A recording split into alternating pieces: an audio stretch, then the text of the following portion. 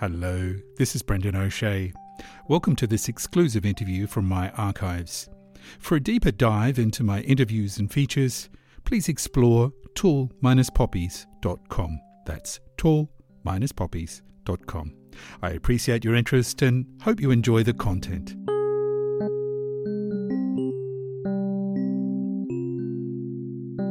Our guest today, the British tenor Ian Bostridge. I'm such a competitive and ambitious person and need be successful at what I'm doing that I was very lucky I was able to try it out and see whether it worked before I committed to it fully.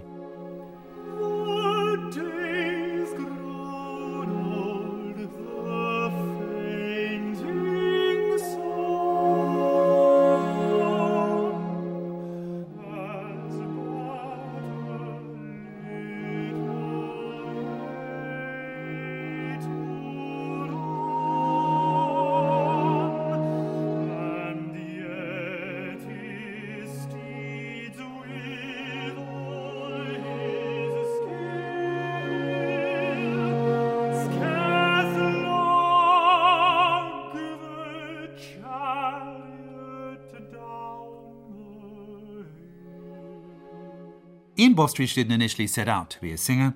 In fact, he studied philosophy and history at Cambridge and Oxford universities, respectively, and received his doctorate from the latter in 1990. But when he won in 1991 the National Federation of Music Society's ESSO Award, he did, as he put it, decide to try his luck at a full-time career as a singer. Since then, Ian Bostridge has become a shooting star of the music world. He holds an exclusive recording contract with EMI for recording Lieder, a rare achievement, as Ian Bostridge being the only non-German to have such a contract. Ian Bostridge's first solo disc was a recording of Schumann's Liederkreis, Dichterliebe, accompanied by the pianist Julius Drake. The success of this was followed by a number of other recordings and the beginning of an important musical partnership with pianist Drake. Bostridge gave his first solo recital in the Wigmore Hall in 1995, his operatic debut in 1994 as Lysander in A Midsummer Night's Dream with the Australian Opera at the Edinburgh Festival, and in 1996 he made his acclaimed debut with the English National Opera, singing his first Tamino from Mozart's opera The Magic Flute. Well, since then, he's become a regular on many of the world's great concert hall stages and opera stages. Ian Bostridge's recent seasons include recitals in Paris, London, Stockholm, Lisbon, Brussels, Amsterdam and the Vienna Concerthaus. In North America, he's appeared in recitals in New York at the Frick Collection and the Alice Tully Hall with outstanding critical acclaim. A large amount of Ian Bostridge's repertoire is German Lied, and when I met him recently, I asked him firstly about his special relationship with the German language and song. I find that of all the languages I sing, German is probably the easiest. I think it comes from having a certain distance from it. It means, I suppose sometimes you're at risk of making mistakes, but as long as you listen to a lot of German speaking and singing and you are also prepared to bear with being corrected from time to time, I find I've got the position for singing better with German probably than any other language, so I feel more vocally comfortable.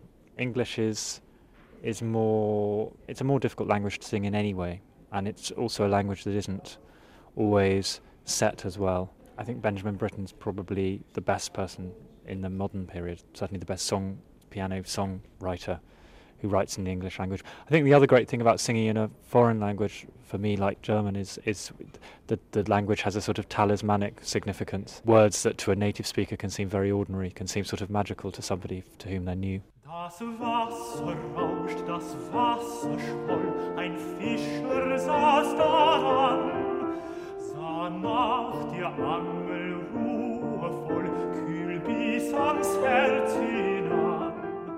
You're here presenting this Britain program at the moment, and a lot of the music, of course, to this particular audience is new and different. You experience this quite a bit, of course, when you sing Lieder in Britain or other places where German isn't the native language. How is it presenting this music, these poems, to a German audience? Well, I find the German audience very responsive. They don't know the music, but then they say, why didn't we know this music? It's such fantastic music. And I think since Britain's death, maybe the wider range of his music hasn't been taken about as much as it should have been. I mean, I think the music will stay alive because very cleverly he wrote some very practical as well as brilliant operas for the opera repertory, and those will go on being put on, and opera companies always want contemporary operas to put on, and that will keep the music alive, and I think maybe that will stimulate and does stimulate interest in the other music. But I mean, I suppose that the great advantage of singing in English in Germany is that so many German people speak such fantastic English. So but on the other hand, some of the texts are very difficult. W.H. Auden's On This Island is a difficult text even for somebody English. But I found an amazing response to a wonderful piece, Canticle 3, a setting of words by Edith Sitwell, basically a meditation on a sort of religious meditation written during the Blitz in 1940. I found an incredible response to that from a German audience.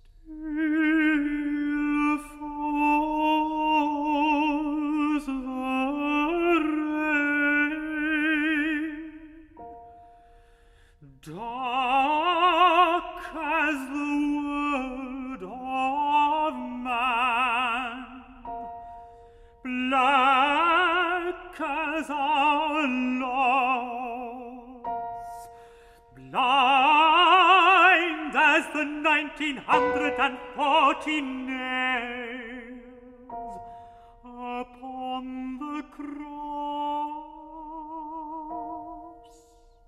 It can't be avoided, but of course there are a lot of comparisons with you and Peter Pears, because a lot of the repertoire that you sing, maybe 70-80% of it is of course what he did. Is that difficult for you sometimes in that direction, to have this comparison often? I feel okay about it because I think I'm sufficiently distant from him. I think the previous generation of British singers were people who were taught by him or knew him, people like Tony Roth-Johnson or Philip Langridge. I feel relatively easy about it, but I feel also we have all got such different voices, and in a sense also vocal fashion has moved on. Of course, another great singer that had an incredible influence on you is Fischer-Dieskau. What were the qualities that fascinated you so much about him?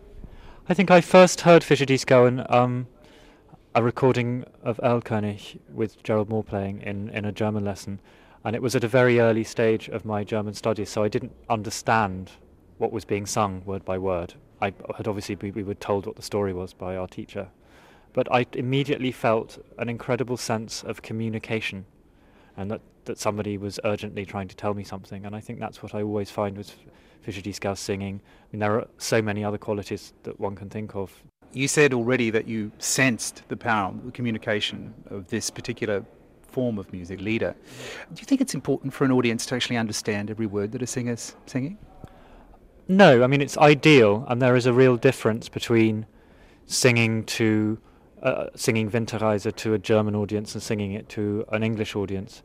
But I don't think it's really necessary, because I think music communicates on so many different levels, and there's a sort of subliminal level of communication which is in some senses often as or more powerful and is part of the whole thing. You started out, of course, studying philosophy and history, and I'm wondering how much of that part of you is still part of your musical interpretation and your performance as a singer.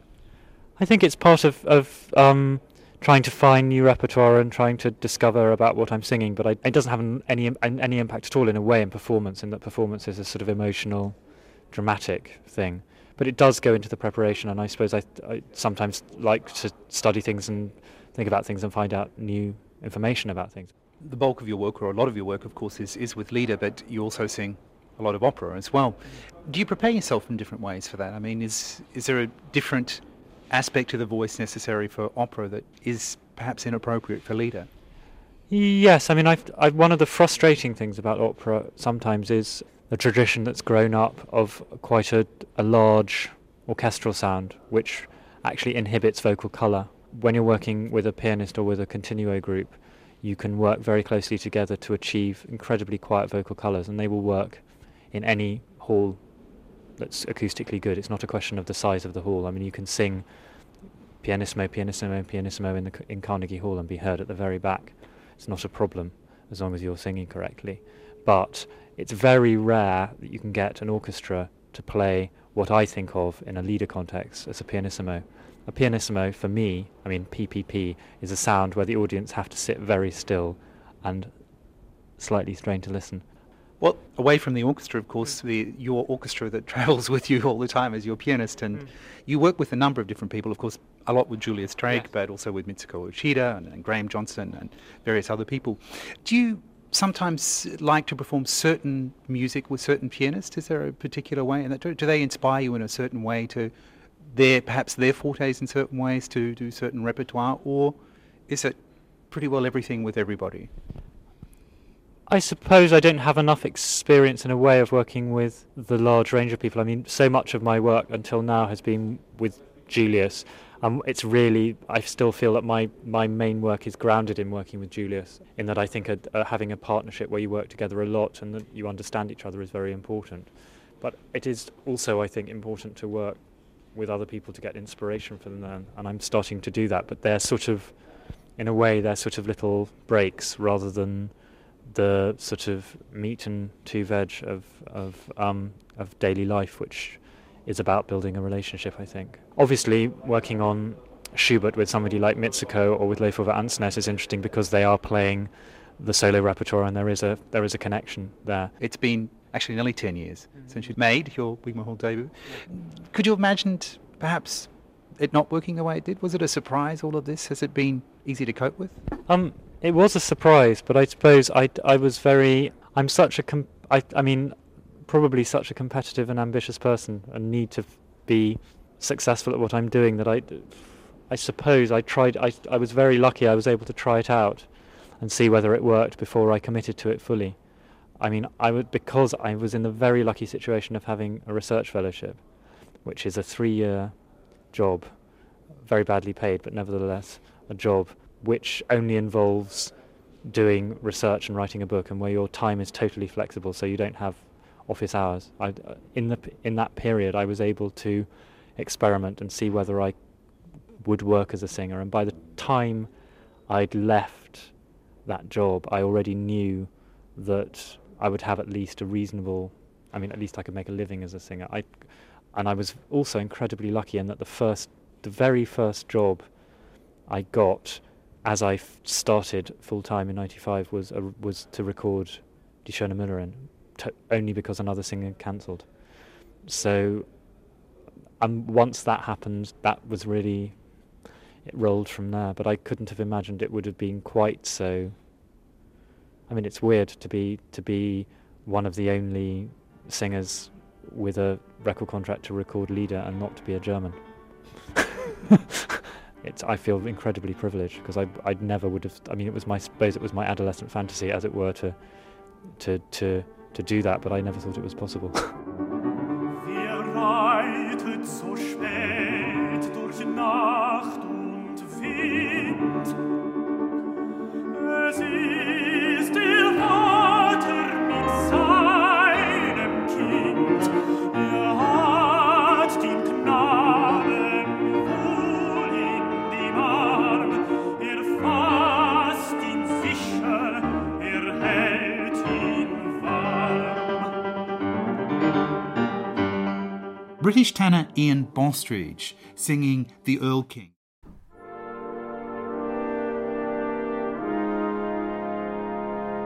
This is Breandáin O'Shea. For a deeper dive into my interviews and features, please explore tall-poppies.com. That's tall-poppies.com. I appreciate your interest and hope you enjoy the content.